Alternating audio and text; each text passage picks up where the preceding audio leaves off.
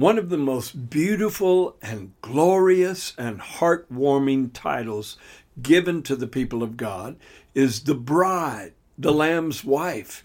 But how could we, lowly, sin-stained human beings, ever qualify to be a part of the bride, married to the eternal bridegroom? Find out on this episode of Discover Your Spiritual Identity. It's time to discover your spiritual identity with your host, Mike Shreve. There are hundreds of names and titles given to God's people that powerfully reveal who you are, why you exist, and what your purpose is in this world. Each one pulls back the veil of a different aspect of who you are in Christ. Once you learn these names and titles and apply them to your life, you will rise up boldly to be all that God has called you to be. Are you ready? Here's Mike Shreve. True followers of the Lord Jesus Christ are referred to in Revelation 21 as the bride, the Lamb's wife. But how could we ever qualify? How could we ever become pure enough, holy enough to be married to the King of all creation and in essence be the Queen of eternity, reigning with him forevermore? How can we lowly human beings ever ascend to such a status? The best way I have of explaining that and answering that question is by taking you to 2 Corinthians chapter 11, verse 2. Paul is talking to the Corinthian church that's made up of, I'm sure, some good people, but there were a lot of people that had a very questionable past in that church. And he said, I am jealous for you with godly jealousy, for I have betrothed you to one husband. The King James says, espoused, that I may present you as a chaste virgin to Christ. That's absolutely a miracle, that you could obtain the status of being part of this corporate body of people referred to as a chaste virgin unto Christ. In the natural, if a person ever loses his or her virginity, it can never be regained. Once it's gone forever. That's why you should be so careful to guard that part of your life. But spiritually, evidently, that's not the case, because we were all defiled by the world.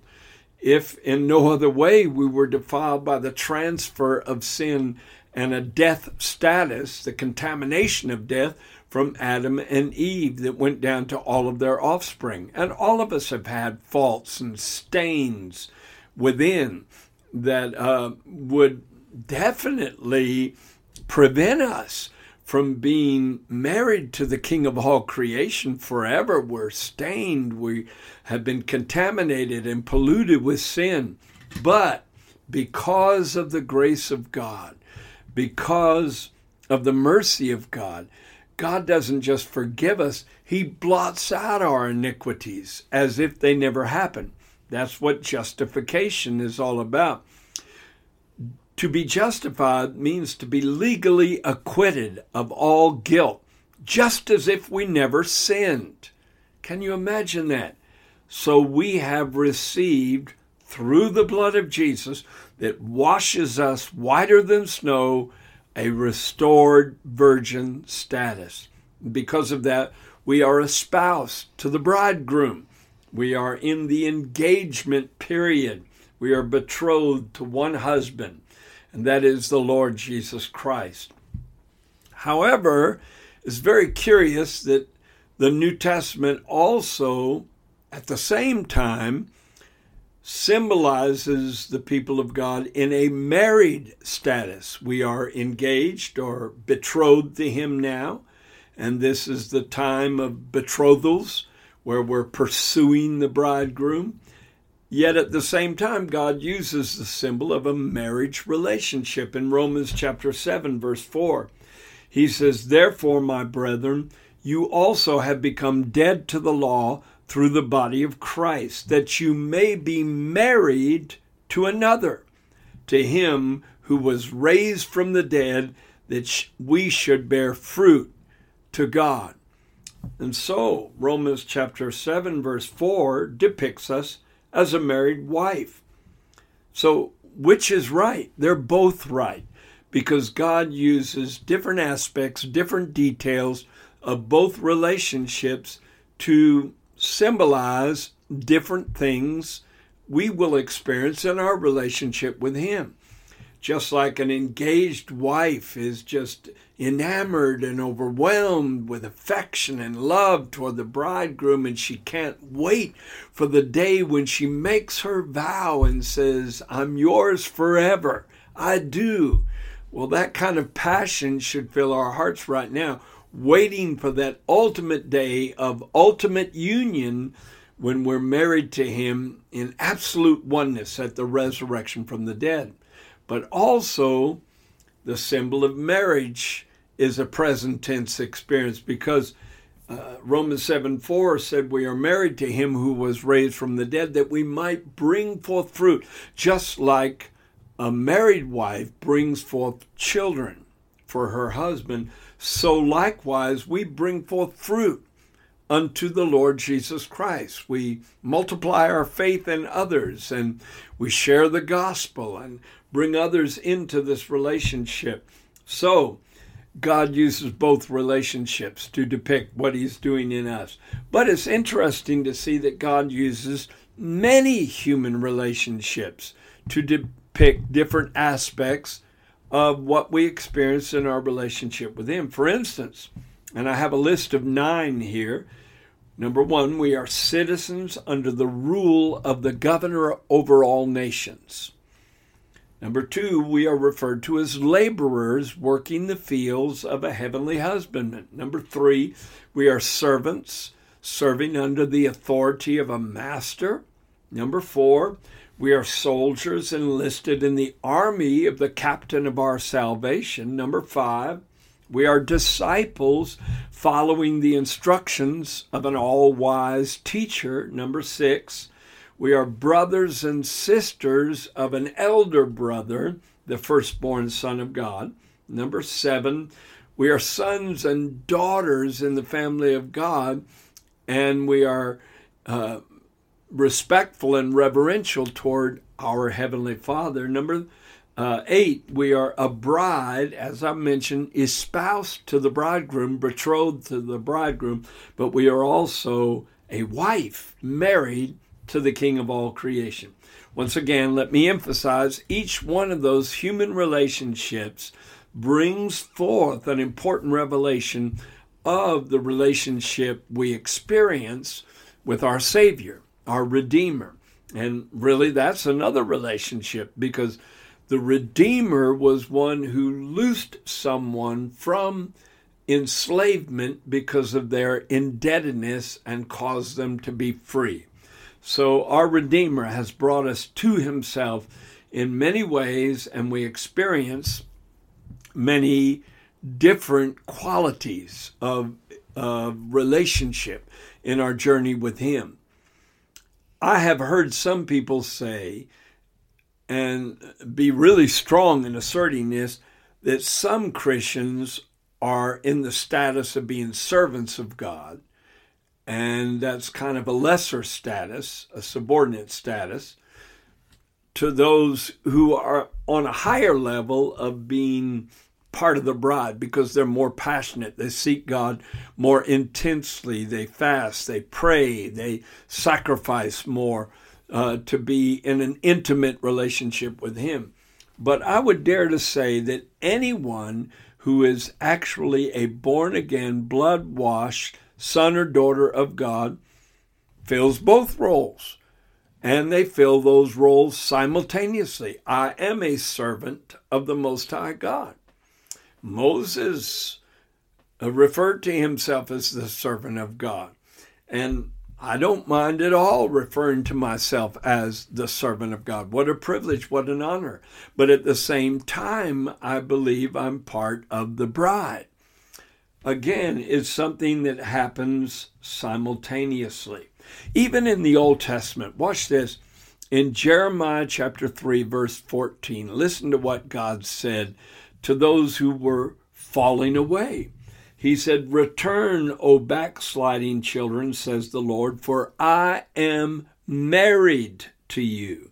I will take you, one from a city and two from a family, and I will bring you to Zion. Well, Jesus is bringing us all back to that heavenly city, Zion.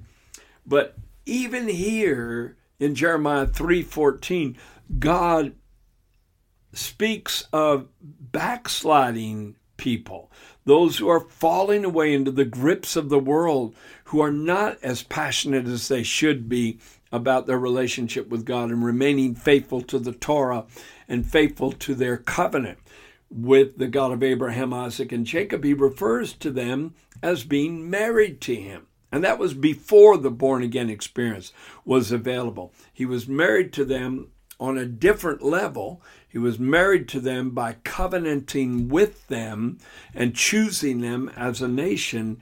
And even when they were falling away, they had that internal potential of walking in that kind of intimacy with God.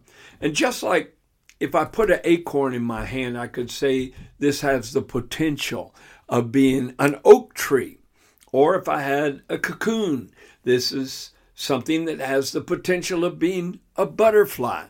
And yet in both cases, the cocoon is a temporary death where that little caterpillar cuts itself off from the world outside so that it can emerge as a butterfly, and that acorn has to go into a temporary state of death, falling into the ground and dying, so its potential can be awakened. So also there's got to be a death to self before we can truly, in a manifest way, walk in this inheritance. I believe even the backslider that's once known God is still married to him, still married to the bridegroom, and he will pursue them until they get back right with him and come back into a fervent and passionate relationship with him. It's all about that. It's all about love. It's not about religion. It's all about a love relationship. You should read the Song of Solomon. I read it for 2 years, over and over and over again at a certain point in my life, because God really laid it on my heart. And it awakened within me the realization that God is in love with his people. As a bridegroom is in love with a bride, he's in love with his people, and we should respond to him with a similar kind of love. It's not serving God out of fear. It's not being bound to certain rules and laws and afraid of breaking those laws because of the consequences that should happen. We should not have a fear-based religious experience. It should be a love-based experience. He said, if you love me, keep my commandments. It's an automatic outcome of love. If you really are walking in a bride mentality, you want to please him. You want to keep his commandments. You want to be right with him and clean. What woman getting married would walk into the ceremony with muddy splotches all over her dress? How absurd is that? And how absurd it would be for you and I to claim being a part of the bride of Christ and yet have muddy splotches on our soul because we're not committed to the degree we should be. I love the 8th chapter of the Song of Solomon that kind of finalizes the whole story. It's a beautiful story of how she finds the bridegroom and then she loses sight of him and pursues him and finally regains that relationship. And then in the 8th chapter, the daughters of Jerusalem ask the question, who is this that comes out of the wilderness leaning on the arm of her beloved? If there's anything this wilderness world has taught me, it's taught me to lean on the arm of the beloved, the bridegroom. Knowing his loving commitment to us, he said, I have loved you with an everlasting love. That means a love that lasts through all the battles, all the trials, all the ups and downs of life, all the failures, all the times of regaining ground. He said, I have loved you. I have loved you. Not I am or I will, but from eternity past, he says, I have loved you with an everlasting love. And the wilderness teaches us to lean on him in realization of that. And then the bride says, many waters cannot quench love, neither can the floods drown it. And that's true. When you really get a revelation of the bridegroom's love for you and the love that should be awakened in you for him, many waters cannot quench love. In the 12th chapter of the book of Revelation, the devil is depicted as a great red dragon, and he spews out of his mouth a flood of waters to drown the woman and the remnant of her seed that have the testimony of Jesus Christ and keep the commandments of God. So what comes out of the mouth? Words, and there will be a flood of deceptive words and delusions and perverted ideas that will flood the world in these last days. And the enemy's doing that to try and drown the woman and the remnant of her seed. But the earth helped the woman, and the earth swallowed up the flood that came out of the dragon's mouth. So those that are outside of a covenant relationship will drink in all of this deception, but the elect will not be deceived. Thank God for that. Now let me read you two wonderful passages in Revelation chapter 21. Verses 1 through 4. Now I saw a new heaven and a new earth, for the first heaven and the first earth had passed away, and there was no more sea. Then I, John, saw the holy city, New Jerusalem, coming down out of heaven from God, prepared as a bride, adorned for her husband. And I heard a loud voice from heaven saying, behold, the tabernacle of God is with men, and he will dwell with them, and they will be his people. They shall be his people. And God himself will be with them and be their God. And God will wipe away every tear from their eyes. There shall be no more death, nor sorrow, nor crying, and there shall be no more pain. I can't think of a day where I don't feel pain inside, emotional pain, mental pain. And it's hard to fathom. It's hard to comprehend a place, a time, an experience of heaven to such degree that there's no more pain. And yet that's our destiny. Then in verses 9 through 11 of the same chapter, then one of the seven angels who had the seven bowls filled with the seven last plagues came to me and talked with me, saying, come, I will show you the bride, the Lamb's wife. And he carried me away in the Spirit to a great and high mountain and showed me the great city, the holy Jerusalem, descending out of heaven from God, having the glory of God. Her light was like a most precious stone, like a jasper stone, clear as crystal. How strange it is, in the beginning of the book of Revelation, the voice said to John, behold, the Lion of the tribe of Judah has prevailed to open the scroll and to loose its seals. And when he turned to look, he saw a lamb. Now the angel says, come and I'll show you the bride, the Lamb's wife. And he turns to see this spectacular wife of the Almighty God and sees a city. So God is always speaking to John in deep symbolism. Why does God refer to the holy city as his bride? And who is included in this bride? That's a very important question. What criteria must be fulfilled in order to be a part of the bride? Well, I believe God represented the bride as a city because he's married not to the city so much, but to the inhabitants of the city. A city is just an empty shell of uninhabited buildings with no emotion attached to it if no one lives there. And so God's not just married to some spectacular, radiant, eternal city, but to those who dwell there. And that's, of course, a reference to the bride of Christ. Let me give you a passage of scripture from Isaiah 62 that uses this same kind of symbolism, verses 1 through 5. For Zion's sake I will not hold my peace, and for Jerusalem's sake I will not rest, until her righteousness goes forth as brightness, and her salvation as a lamp that burns.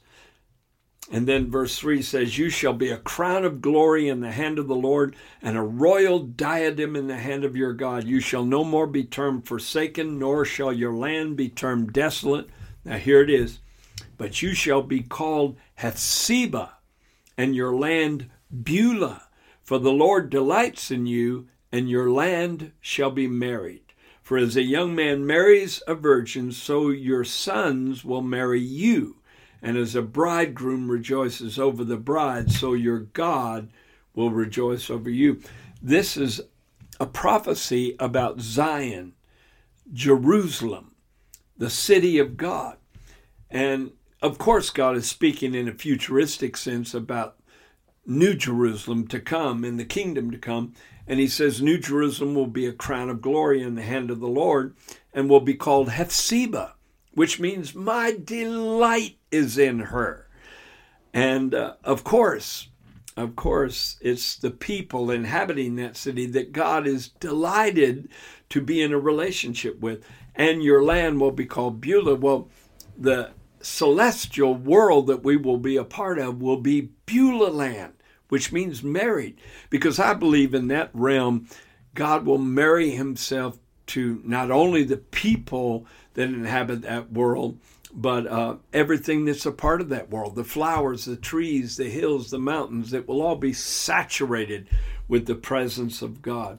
And so God says, as a young man marries a virgin, so your sons shall marry you. And he's speaking to the holy city, New Jerusalem. He says, your sons will marry you. And as a bridegroom rejoices over a bride, so God will rejoice over you. So the sons of God marry the holy city, and the God of heaven marries the holy city. So within that city, we are united forever. That's Isaiah 62, verses 1 through 5. And it would do you well to go back and read that carefully, prayerfully, meditate on it, and you'll see the beauty of the symbolism. And now let me bring out who is included in the bride and what criteria must be fulfilled to be a part of this bride. Now, I'm going to go into the details of the holy city, New Jerusalem, every aspect of it, the walls of jasper, the streets of gold, and many other things, the gates of pearl, on the next episode. But I do want to bring out this episode because it underscores what I believe, that all of the redeemed of the Old Testament were in Abraham's bosom when Jesus descended into the lower worlds and preached the gospel to the dead. And that's when they were born again. And that's when he led captivity captive, and they were carried into paradise, into the third heaven, to be a part of the bride forever. And all born again, blood washed, spirit filled children of the Most High God in the new covenant are destined to be married to him forever. So I believe all who have been in a covenant relationship with God, both old covenant and new covenant, will be a part of the bride forever. And that's symbolized by the foundation of the holy city that is found in the book of Revelation. Listen to it closely. And it's also symbolized by the gates to the holy city. The 12 foundations of the holy city are named after the 12 apostles of the Lamb. The 12 gates to the city are named after the 12 tribes of the children of Israel. So can you see how the Old Covenant and the New Covenant merged together into this one city? And Abraham looked for a city whose builder and maker was God. He'll certainly be a part of that city. And all the children of Abraham who walked with the God of Abraham. So the gateway into the city was connected to the Old Covenant. The 12 gates are named after the 12 tribes of Israel because they came in through the Old Covenant into this relationship that ultimately would be on the foundation of the New Covenant and what would happen because of the death, burial, and resurrection of Jesus. And that's why the 12 foundations of the holy city have the names of the apostles of the Lamb. And it could be 12 successive foundations, or it could be 12 stones fused together into one foundation. which would be similar to the breastplate of the high priest. And I tend to believe that's the 12 foundations, that they're all on one level and they're all fused together as one. And that's the foundation of the holy city, New Jerusalem, the bride, the Lamb's wife, the message, the gospel that the early apostles preached. Now, I've finished what I want to share on this podcast, but we're going to keep continuing this theme next week on what it is to be the bride, the Lamb's wife.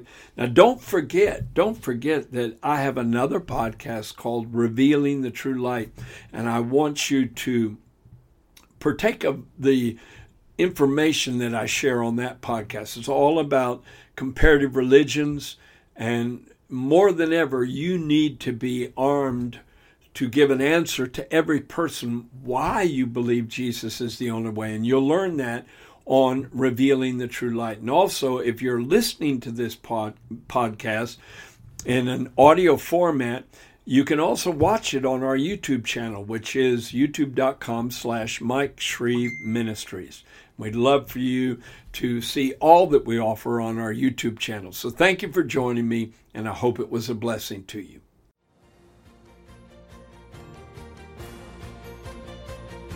Thank you for listening to Discover Your Spiritual Identity with Mike Shreve, a podcast designed to cause a spiritual awakening in your life. Be sure to subscribe on iTunes, cpnshows.com, or wherever you listen to podcasts so you don't miss new episodes. You can go deeper into this amazing revelation of the names God has given His people by getting your copy of Mike Shreve's book titled, Who Am I? Dynamic Declarations of Who You Are in Christ. We also invite you to visit our website, shreveministries.org, and sign up to be part of our global internet family, a group of on-fire believers who are bold to proclaim, I am who God says I am, I have what God says I have, and I will be what God says I will be.